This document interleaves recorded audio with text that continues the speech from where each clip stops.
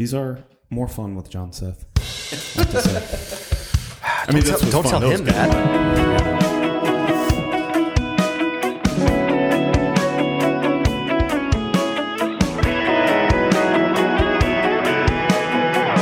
Welcome to Coffee, Rants, and All Things Christian with the Parkview Pastors. Joining me, not as always today, is Daniel Morris, not John Seth. What noise does he make? Not John Seth. He makes a lot of noise. Something dumb. Yeah. Put something dumb in here. Well, There we go. roasted. We miss Skylar you, 2. John Seth. Oh, we do miss you, John Seth. do. Skylar 2 Yo. and Mike Tatum. Teehee. It's a good day because we have a new coffee shop in Lake City. It's called Zappa Coffee and Bakery on Marion Street. And we went over there this morning and got some stuff. But if you Google it, it starts with an X. Yes. Yeah, it's important distinction there. X-A-P-A. Yes. Zappa. Yeah. Yeah. Mike, Daniel, and I got some cortados there. We didn't waste money on Skylar's because he would have absolutely hated it, but it was delicious. It's really good. The cortado was very good. It was very good. Wait, did y'all pay for it all on one? No. No. I paid okay. for my cortado. No. Well, I paid for my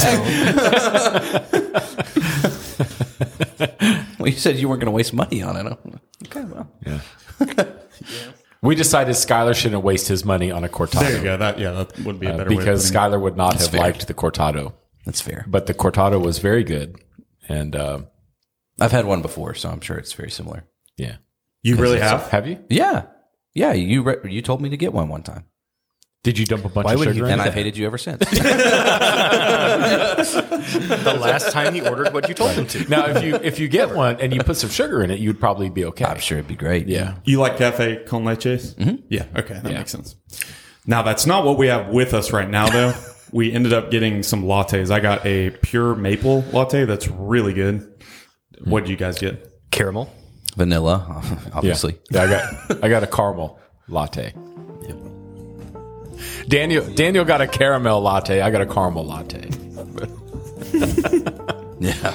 I'm pretty sure they're both the same thing. Actually, I ordered it, so you got whatever I ordered.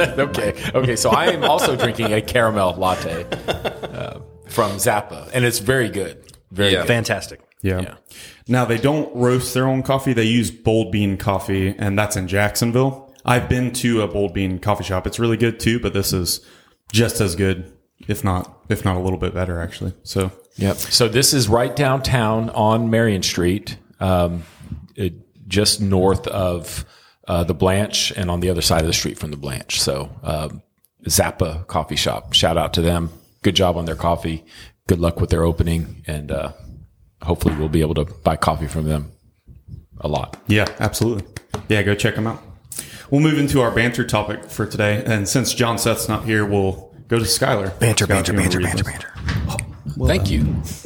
I wasn't as good, but you know. Okay. If you could play only one instrument, what would it be? Side note, if you already play multiple instruments, you have to choose one. If you don't play any instruments, choose one you wish you could play. That's easy for me. Okay? Drums.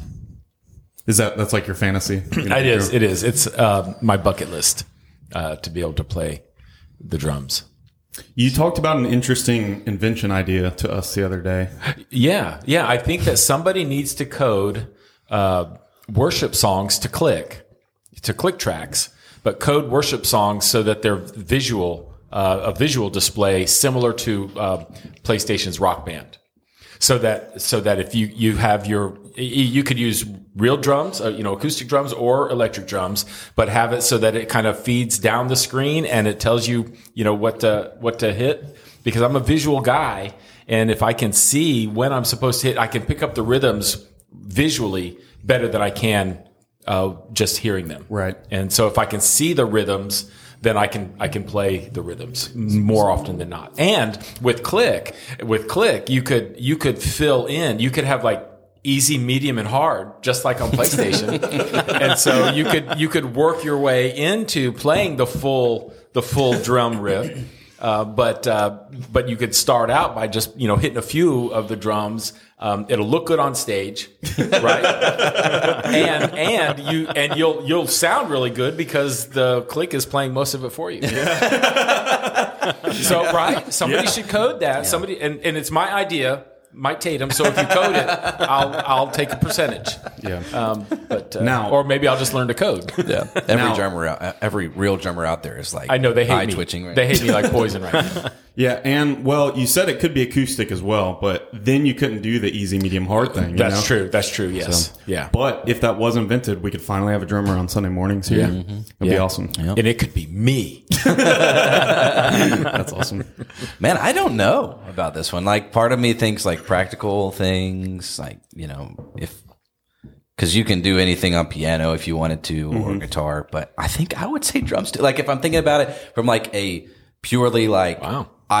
this is what I really enjoy. I mean, David's teaching me some drums right now, and I can't stop thinking about going to play drums. Like, I want to go play drums. Right, now. exactly. It's addicting. It's addicting. It is. The bad thing about drums is it's hard to like sing around a campfire Well, see, to that's, them. that's the thing is like, that's where my mind also went. Like, you can only do so many things with drums. Right. But like, you know, I could lead from piano or guitar or something like that. Right. Like, if I'm thinking about practical reasons for Right. it, then that would make sense. But just from a purely, I enjoy this, I think I would choose drums too. Yeah, leading others would be, you know, piano or guitar, and then naturally the guitar is much more mobile. Yeah. So you're not, you know, tied to a. Now, Uncle Jesse from Full House he led from drums. Really? well, Yeah. you know, Phil Collins. Yeah. Oh yeah, That dude's a beast. That's true. That's true. Fun fact: Phil Collins has his own like jazz big band. Really? Yeah, Wow. they're really, really good. Wow. You know who else? Don Henley actually for the Eagles would sing from the drum set, or did at the Eagles concert that I attended. Nice. Nice little plug. The skillet drummer. Yeah. Oh, really? Bro. Dude, this girl. She's double bass, like Really? chops like crazy, and she's singing like, And singing too. Yes. See, that's It's just insane to me. Yeah. Was this also while they were like bringing her up on the raising with the her fire and everything? then Yeah. turning her upside down at the same? Like, it was just like That was a whole thing. Ricky I mean- Bobby moment for those who can't see what was happening. Skyler didn't know what to do with his hands. You know what? I won't tell you. You'll have to go to Winter Jam to find out, Skyler. I won't. Oh, I've seen my share of Skillet, unfortunately. Yeah. I'd go totally practical on a guitar. Yeah. See, I like all the guitar. boring I just can't play an F chord because I can't match Oh, two yeah, strings yeah. with one finger. It just doesn't. Same. It hands don't work. It takes time. You can get around that, though. Yeah. I think if I had to just choose one, it would be guitar. Specifically, probably acoustic guitar. You can play any style on it, and it's versatile. And again, just from an enjoyment standpoint, I just really love it. It's like my passion. But if I had to choose one that I don't play, that would be a little bit more tricky. Probably cello. I love the cello. It's just a really beautiful. And you know what music you can play on a cello? You put two guys AC/DC. on cellos together, and you can rock the house with some Absolutely. AC/DC. Yeah. Arguably just as intense as like actual AC/DC Yes, too. yes, you know? it was. That was one of the most amazing things I think I'd ever seen. Yeah. It's cool. So should we pick one for John Seth? What, The as flute. in what we think he would. I was going to go recorder. The rock flute. Recording. Like Ron Burgundy flute? Yes, the rock Yes. flute. I dabbled. Totally unprepared. Oh my gosh, that's the best scene. It's amazing. Keytar, maybe? Yeah, accordion or I don't know. What do you think he would actually choose? Like if he was here? Well, I know he really wants to play guitar, but I don't know if that would be his top choice. I think he amount- might choose guitar. Yeah. I don't know. We'll see. We'll see how close I really am to John Seth when he gets back. He can tell us next time he comes on the podcast. Yeah. Yeah, and would be the for case. those of you who don't know, we just spent a couple of days at the Florida Baptist Convention over in Pensacola, and David was actually playing with the Florida Worship Choir orchestra band. I'm not sure. Yeah, and so David was playing guitar, and I leaned over at one point and told the guys that I would give David $1,000 if he would break out into a guitar solo when everything else ended. But I never got that message to him, so it just didn't happen. Had I seen it, it would have been worth it. It probably would have been my last time playing with that orchestra. Yeah, you would not be invited back. Right. Yeah, but $1,000 that's bucks in probably 3 worth minutes. $1,000. Absolutely. Right? You know how much money I've made playing with them so far? I've lost money. Including travel expenses. That's right. Oh, man. I don't know. I does the feel offer- like you could have disguised it. Like, just But then he wouldn't have given me $1,000. No, it's like when everything else ends. okay. Once everything got quiet. I'm going to kick solo here. Well, we'll move into our main topic for today. We're in week 3 of our cultural issue series, and today we're going to talk about Christian liberty. I've typed up just some examples of some people with different personalities from different backgrounds. I'm going to read this whole thing, and then maybe we can kind of respond to it because it will relate to some Christian liberty issues. Joe was an alcoholic and an awful husband before he begrudgingly went to a men's conference with a friend. He heard the gospel, responded in repentance and faith, and quit drinking cold turkey. Joe feels strongly convicted that he should never drink again, and he sees anyone that ever drinks alcohol as unwise and foolish. Bob grew up in a CEO family, meaning his family attended church on Christmas and Easter only. He never took his faith seriously and eventually got married in his mid-20s. He and his wife would occasionally enjoy glasses of wine together at dinner, and with his friends during football season, he would drink some beer. One day, an old friend of Bob's grabbed a meal with him and had a gospel conversation with him. Bob visited his friend's non-denominational church and responded in faith. He's a faithful church member, serves the Lord well, but never stops social drinking and doesn't really think anything of it. A lot of his church family also drinks alcohol, and it's not frowned upon. Sarah grew up in a Christian family that avoided horror movies at all costs. Her mother would often say she didn't want to allow demons into her home, and that having those sorts of movies on would put them at risk. Sarah is 30 now, with kids of her own, and she holds to the same philosophy as her mother. Molly grew up in a friendly home, but her parents were atheists. Throughout her high school years, she would often go to the movies with her friends, and 90% of the time they would go to see horror movies. Molly's parents never took issue with this. During her senior year of high school, she went to a D Now with one of her school friends, heard the gospel, and gave her life to Christ. She doesn't enjoy horror movies as much as she used to, but she still enjoys a scare every once in a while and doesn't feel convicted about it. John Seth has a tattoo of the Millennium Falcon on his shoulder and loves it. Seth John thinks tattoos are of the devil. So here's the question. So is Joe living for Jesus and Bob is not? Is Joe closer to God than Bob because Joe hasn't touched a drop of alcohol since he got saved? Is Bob's church in the wrong for not addressing his consumption of alcohol? Is Sarah more righteous of a Christ follower than Molly because she doesn't watch horror movies? Is Molly in danger because she doesn't feel convicted after she watches a horror movie? Is John Seth condemned because he has a tattoo? Yes. Not because it's a tattoo. For the record, I have 2 tattoos as well. I'm not trying to throw John Seth under the bus. Yeah, all of those things you can just kind of hear when you're reading through the scenarios. Those of us who have grown up in Baptist life in particular, but in religious life in general, some of that will cause will be a time to like kind of just tilt your head and think, wait, that's not right. We've grown up thinking that certain things are sinful and other things are not, and there seems to be at least in my background, there have always been some things that are kind of black and white, right?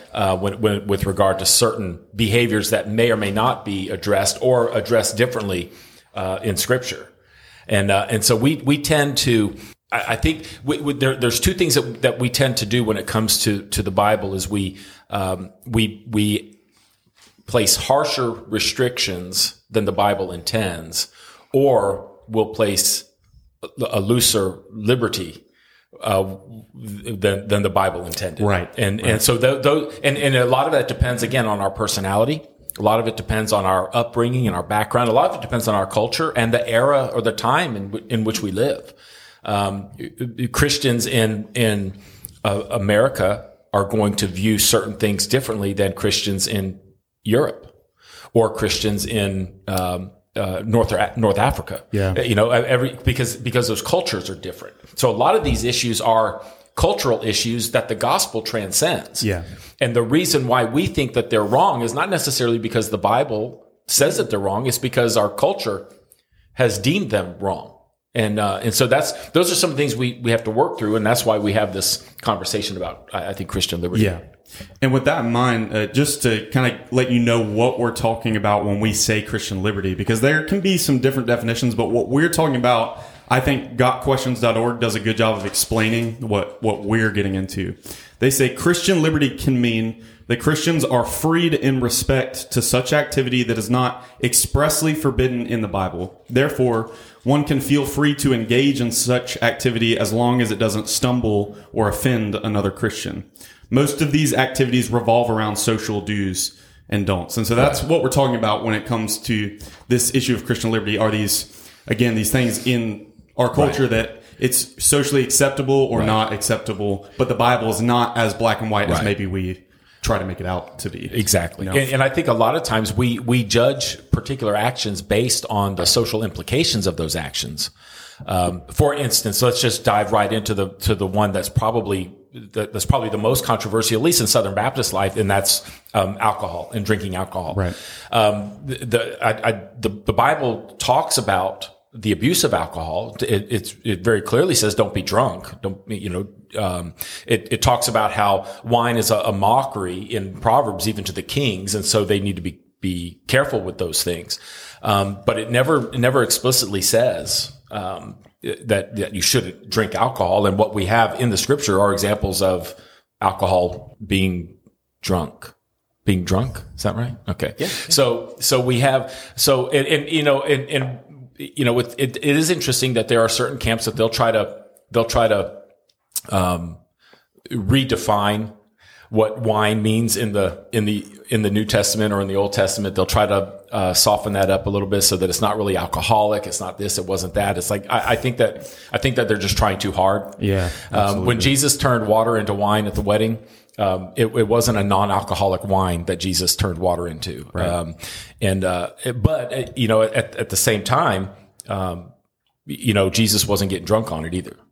So I think that's just one issue where Western culture influences our view of alcohol.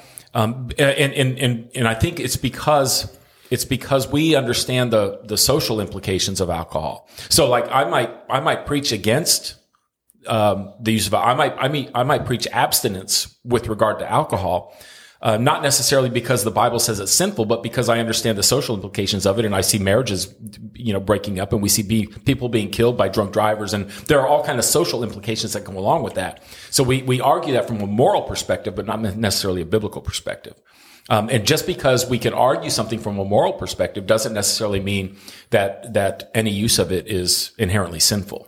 And I think that's where we have a tough time making those distinctions. Those of us who have grown up in church, especially in a Baptist church, where anything remotely fun is always labeled as sin. Yeah.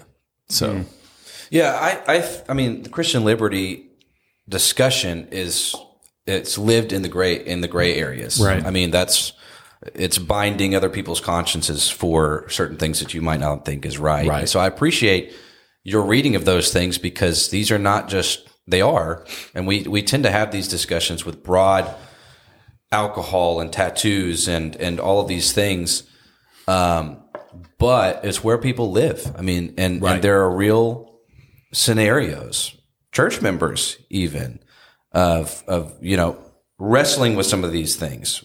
I wrestle with some of these things as far as what is right, what is beneficial, what is helpful for me in certain areas. But there was something I read this week, and I think it's helpful we want to be careful of placing biblical truth upon some of these topics. And so I'll read this quote. It was from a Table Talk magazine. It says, "When a Christian chooses to make a biblically neutral act into something universally wrong, not just for himself, but also for others, he steps onto a slippery slope with no biblical constraints. This is one form of legalism. It makes law out of liberty, and it affects And its effect is to wrap up the conscience of believers and confuse the God-given categories of law and liberty. And so we want to be careful in these gray areas to, because I think you're right. There are obviously consequences for some of these things. But there are social and cultural and moral things that we have tended, at least in my experience growing up, there has been, we've placed this is true, this is fact, this is biblical, when I don't know that that's necessarily the case. Yeah. Right. There's absolutely truth in God's word that says, that drunkenness is a sin. Right. Those things are true. We know that. Right. But then there are gray areas where we have to be careful in placing, on these topics, like this is biblical truth, because these are gray areas, and they're gray for a reason, that we all have to kind of work through these things together. Now, there are obviously things in God's word that lead us in certain directions on these things, but we all might find ourselves in different places on this. Yeah, and that's not a new thing either, because Paul is concerned with Christian liberty because the New Testament church is dealing with these same things. Now, I don't think that they were necessarily having discussions about tattoos and alcohol, but there's definitely Christian liberty issues that they are discussing. Right. Well, and I think we tend to jump on these kind of things because they're, in our mind, at least in our culture's mind, they're easy. They can be black and white. Just don't do that. The problem is we get on these campaigns, highlighting certain, behaviors, and we completely ignore the other behaviors that are included in the lists of the things that we're talking about. For instance, we might talk about, we know that the Bible says don't be drunk. And so we'll take that and say, okay, well, I guess what? If it says don't be drunk, then in order for me to never be drunk, if I never drink alcohol, then I'll never be drunk. And that is absolutely true. Mm-hmm. That is if I never drink alcohol, I'll never be arrested for drunk driving. So I get that. There is wisdom in abstaining from some of those things that we do have liberty, I believe, to participate in. Right. But here's the thing. In Galatians 5, before he talks about the fruit of the Spirit, it's one of those lists that Paul has that is in many different places of Scripture. In Galatians 5 in particular, though, he says this: the works of the flesh, in verse 19, are evident: adultery, fornication, uncleanness, lewdness, idolatry, sorcery. Oh, here we go. Hatred, contentions, jealousies, outbursts of wrath, selfish ambitions, dissensions, heresies, envy, murders. All the way, we get through all of those before he ever hits drunkenness, revelries, and the like, of which I tell you beforehand, just as I told you in time past, that those who practice such things will not inherit the kingdom of God. So here's the thing. In other lists, James talks about gossip. So we're gonna jump on the alcohol bandwagon, but then we're gonna walk out of church and we're gonna talk about the person who was sitting 3 rows behind us. Careful, maybe gossiping about someone who you think is exactly right. That's exactly right. So we're gonna violate the commands of Christ, because we're trying to bind the conscience of somebody who has Christian liberty in certain things. We have no liberty in things like gossip. And revelries and drunkenness and those kind of things. But again, if we're going to use the logic, well, if I just abstain from alcohol, then I'll never be drunk. Then you know what? If I just abstain from speaking, then I'll never gossip. I mean, but that's where you end up. So again, when it comes to living the Christian life, we live the Christian life in such a way that we do everything, and we'll probably come back to this, but we do everything to the glory of God. And we try to do nothing that will create a hindrance or a stumbling block to somebody who's dealing with some of these issues. For instance, we as Baptists use grape juice for our communion. You know what? There are other churches that use wine, whatever. There are some churches like Sojourn where you can have a choice. They offer an alcoholic, a wine for communion, because that's what the original Passover used. That's what the disciples probably drank. I know I'm, causing the hair on the back of your neck to stand up here, but we also realize that in our culture, that there is a problem with alcoholism. And we don't want somebody who was at one point an alcoholic who has now been redeemed from that, who has now been freed from that. We don't want to do anything that might cause them to fall back into that. And so we will not serve wine at communion because grape juice provides the same purpose, and it doesn't violate the conscience of anyone.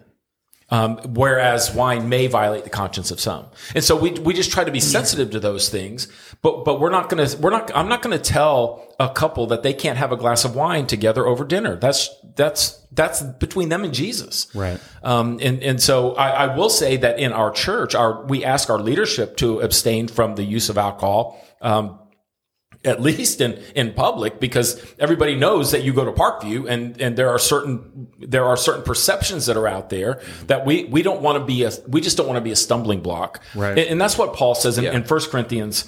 In 1 Corinthians 10, he says in verse 23, all things are lawful for me, but not all things are helpful. Yeah. All things are lawful for me, but not all things edify. So there are some things that we can participate in. And it's okay. It's lawful, but it doesn't strengthen us. It doesn't encourage us. It doesn't necessarily bring glory to God. And so we just kind of keep those things in mind. Here's the thing about Christian liberty. And this is where I think we sometimes need to view the argument from another side. People that advocate for Christian liberty, they're always talking about the stuff they can do. Yes. Mm-hmm. Yes. Right. That's right. But Christian liberty also means we have the freedom to abstain. Right. That's right. We have the freedom to choose what we don't do. Yes. And I think that's an important aspect of Christian liberty that we need. And again, I think it goes back to what you were saying, Skylar. It's a matter of binding consciences. Yeah. We can't bind consciences where the Bible doesn't allow us to. Yeah. Yeah. And you're exactly right. There's another side to this.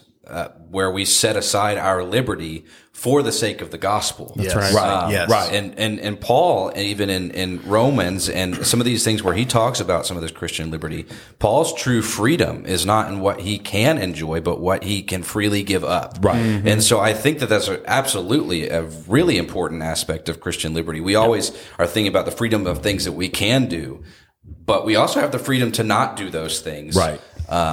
And for the sake of the gospel. Right. Right. Yeah. I heard Matt Chandler one time at a Baptist 21 panel say something. If you can convince me that laying down alcohol would be a benefit to the gospel, and my thought was, well, you know what? Maybe it might. You know, so he was making the argument that he doesn't have to in order to advance the gospel, and I get that. Yeah. But in some cases, if you know that's keeping you from a credible gospel conversation with somebody, then you should be free to lay it down and to abstain. You should be compelled to do so. I would say, I do. Because it's all for the sake of the gospel. Yeah. And we die. I mean, Jesus said deny self. So sometimes that means, and I've said it before, sometimes that means we have to die to our political ideology. If we're going to have a gospel conversation with somebody who's on the opposite side of the political spectrum from us, we don't have to compromise our convictions. We don't have to agree with them, but we have to set those things aside. Yeah. In order to be able to have that. And I think it's the same thing with some of these I guess what we would call moral issues, that we think are moral issues. We need to have the freedom to be able to set those aside as well. Yeah. And I'll think out loud here, which might be dangerous, but I think we have to be able to do those things. And if we're not able to set those things aside, then there's a heart issue going on. That's right. That is now leading to some sinful behavior, probably. If we're not able to say, I can't set this drink of wine down, or this beer can down, there's some things going on probably inside that we have to be able to set that aside for the sake of the gospel. If we can't, that's revealing about some heart. It stops being Christian liberty. Right. Yeah. You're being mastered. It actually becomes idolatry. Yes. That's right. Yeah. Because you value that more than the life or the soul of either a weaker brother or somebody who has yet to come to know Christ. Yeah. So those things can become idols, and that's the problem with legalism. Legalism tends to make idols of things that were never intended to be worshipped. Yeah. In that, not just license or liberty in being able to participate in cultural things, but also within the context of the local church as well. There are things in churches that have become idolatrous. That even the churches need to learn to set aside in order to be able to, be effective in advancing the gospel and the kingdom of Christ. Yeah. I think Romans 14 speaks to this really well. I think it'd just be good at least to have this in here. So I'll read verses 12 through 17. It says, "So then each of us will give an account of himself to God. Therefore, let us no longer judge one another.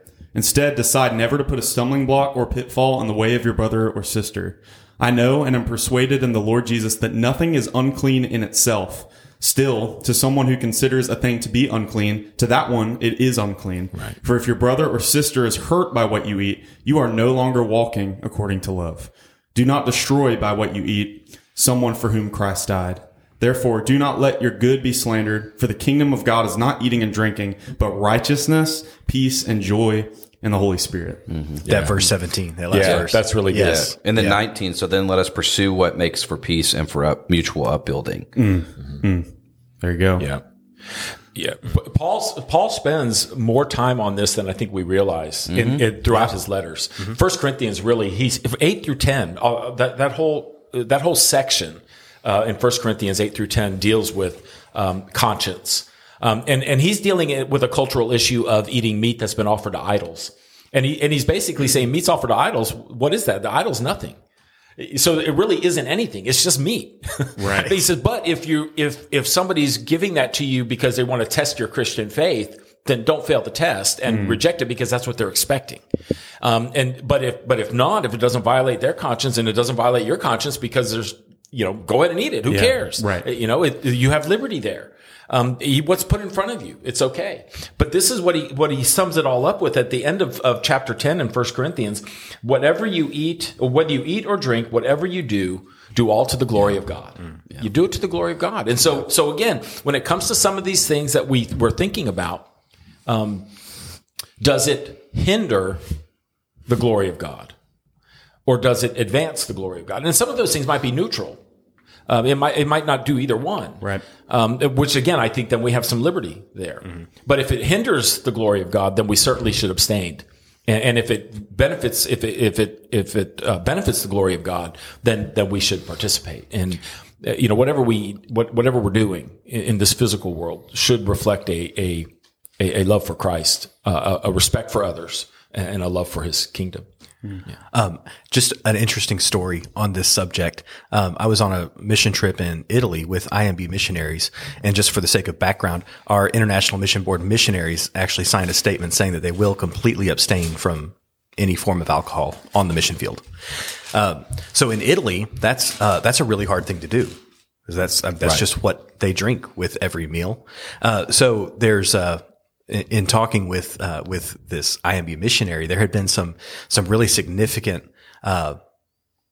events that he had been to, like a family that's bringing in their harvest and celebrating that grape harvest. And traditionally they would they'd open a bottle of wine together. So being invited to something like that and being unable to drink that wine that they're offering you is a hindrance. Right. Right. So just an interesting kind of a thing. Yeah. Where we don't need to be so legalistic in our approach that we might alienate somebody for doing something that's just not at all sinful in that situation. That's really interesting. Yeah. Yeah, that's good perspective because we live in the United States where those things can be a problem. But I think that you said something more in Italy. People aren't getting drunk from drinking wine. It's not quite the social problem that it is here. You mean they probably wouldn't be if they had a podcast in the church in Italy? They probably wouldn't be talking about this. They're not. This isn't even a concern for them. Given the fact that the German monasteries were the source of beer, right. Same thing Germany, for our IMB missionaries in Germany, right? So it's just an interesting, it really is interesting thing to talk about. Yeah, but here I think even with the problem here in the West, at least in American Westernism, is if you abstain, people want to know why, right? And it's like and so we need to help people think through. What if somebody doesn't want to drink? Then that should be fine. But our culture doesn't understand that sometimes, and they want to know, why. Well, maybe I'm a recovering alcoholic, or maybe I'm the designated driver, or maybe it's just none of your business. And so I think that's how it needs to play out both ways. Yeah. I think both sides of that argument. I think that's true. I think, having an answer to these things other than just it's wrong is really helpful, because it's not just drinking. I mean, I had a list in front of me. Yeah. Certain, what kind of clothes do you wear? Do you wear makeup? Like, do you have jewelry? Do you have tattoos? All of these things. Just being able to think through them and having an answer more than just it's wrong, because again, biblically, you're not going to be able to support that. I would say using wisdom, is it beneficial? Am I glorifying God with my life if I do these things? Are better ways to think about it. Yeah, I think the gospel and love for others are helpful goals in this. Galatians 5:13, for you were called to freedom, brothers. Only do not use your freedom as an opportunity for the flesh, but through love serve one another. And then Peter agrees in 1 Peter 2:16, he says, live as people who are free, not using your freedom as a cover-up for evil, but living as servants of God. And so we have to keep that goal at the forefront of our minds. Of this is for the God, it's for the gospel, love for others as well, not being a hindrance, not being a obstacle to others as well. Areas of Christian liberty, we have to be careful. They're not a cover-up. They're not an excuse for sin, right? Because we have to be careful with that, because if we keep that goal in mind, I mean, Peter says it clearly, not using your freedom as a cover-up for evil. So we have to be careful with that, being servants of God, doing all for the glory of God, right, in everything that we do. The problem with moralism in general is it's much of it is culturally driven. So it's like, where do you draw the line? Where do you stop? I mean, because as far as because like David, you just mentioned clothing, right? What kind of clothing are you wearing? I mean, there should be some biblical principles of modesty that we can adhere to, but it's modesty, not that person has to dress a certain way to keep me from sinning. That's kind of a ridiculous argument, right? And so we have to we should be modest, but there again, I mean, where do you draw the line? Do we go back to the Amish, who we would be in violation of clothing issues right now because we have buttons and zippers, and Amish don't use buttons or zippers. So do we need to go all the way back to that in order to be biblical? And, or where does it stop in the timeline of human history?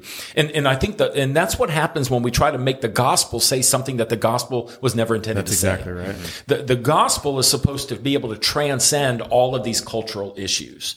Whether it's clothing or tattoos or women wearing earrings, which according to some in the New Testament was sinful, the way they interpret, 1 Peter, don't adorn yourself. It's a cultural thing because of much of what was written. I mean, everything that was written in the Bible was written in a particular cultural context.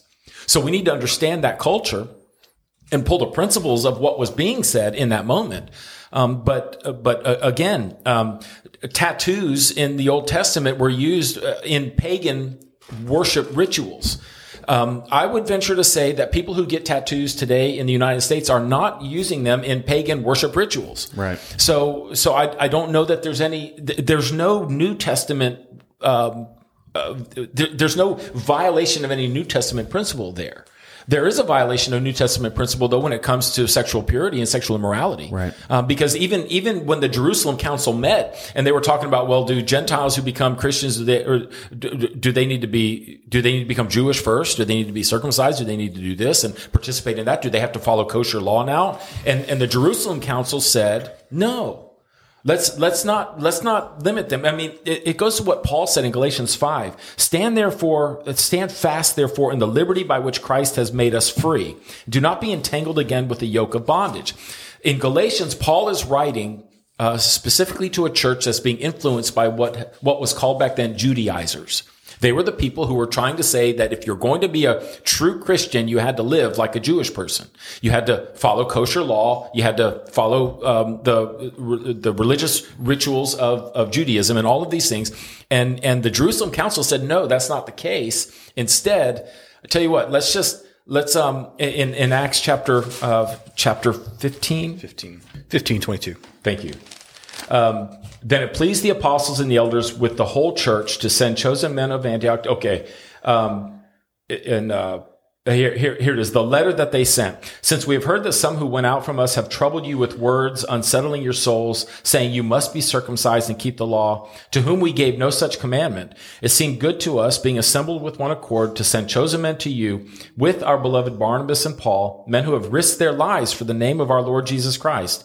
We have therefore sent Judas and Silas, who will also report of the same things by word of mouth.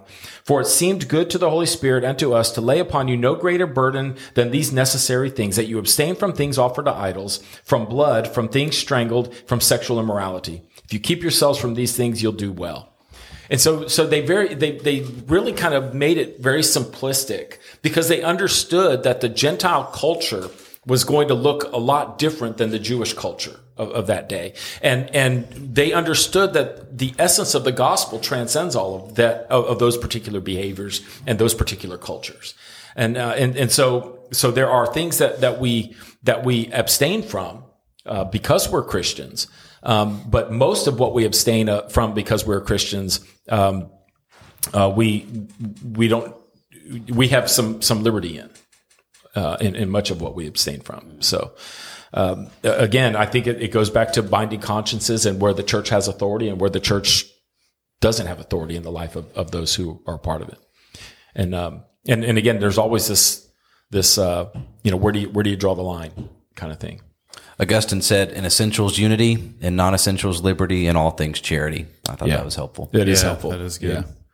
Yeah, and I think that too is a part of where we are as a culture right now. Is we are a culture that no longer gives the benefit of the doubt, that no longer extends grace, and unfortunately, some of that has come into the church, so that we are in a Christendom right now that is as divided as our politics, and there are some in Christendom who seem to revel in that division.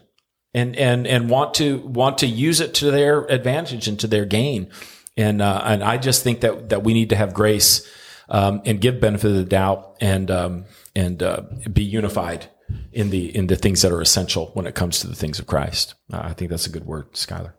How is it possible for two different Christians, both with the Holy Spirit living in them, to feel different degrees of conviction when it comes to certain issues? Well, I think it's because we have our own conscience. And Paul tells Timothy that we should live with a good conscience, which means a conscience that doesn't violate Scripture. And so I think that there are ways that we interpret Scripture that can be different. And so there could be some things in there where we might disagree. I mean, think about it this way. Forget moralism for a minute. Forget any of those moral behaviors. The two things that are supposed to unify the church are the two things that actually created different denominations within Christendom: baptism and Lord's Supper. Yeah. So if we can't even agree on baptism and Lord's Supper, then chances are we're going to disagree on Christian liberty and the things that we must abstain from and things that we have to, that we can or cannot participate in. We can't help it. Everybody else has it wrong. That's right. So I think that, again, David, I think that goes back to just some grace and having those two people who have different convictions respect the convictions of the other. Because I can certainly do that. If I can respect the differing eschatological views of people within my own denomination, whether we're pre-trib or post-trib, and that's a whole other discussion for another time. But if I can partner for the kingdom in the context of a church with different theological convictions than somebody else, even soteriological ideas with how we are saved and the order in which things happen that save us with regard to conversion and regeneration, those kind of things. There are people within the same churches that disagree on those things, and yet they still have fellowship together and they still partner for the glory of Christ and His kingdom. If we can do it in theological issues, then certainly we can do it in some of these other moral issues as well. Yeah. Again, not laying aside any convictions with regard to the things that are explicitly spoken about in the New Testament. My thing is we want to harp on certain sins and ignore the ones that may not even be addressed in the Scripture, and ignore the ones that are blatantly addressed in the Scripture with regard to how we should be living the Christian life. And I think when you talk about like a specific issue and people having different, closely held beliefs on those things, it goes back to kind of our discussion on worldview. Other things like our experiences impact that and our upbringing and all these different things. So we don't need to be too quick to look at somebody else and think, well, they're not relying fully on God's word for that position. Because we need to recognize that maybe it's us that's not right. Yeah. Maybe we're the ones that are wrong. Yeah. So let's just give grace. Yeah. Yeah. I think it's important for every believer just to submit themselves to the Lord. That's right. In all of these things. And so, live with in the power of the Holy Spirit and, read your Bibles. Yeah. We might come to different conclusions on these things, but if we're submitting ourselves to the Lord, confessing sin to the Lord, then He's going to bless that obedience. And, I think that's where I land on this is like, we just need to make sure that we're living in submission to the Lord and to each other. Yeah. It tells absolutely. us to submit to each other. So, yep.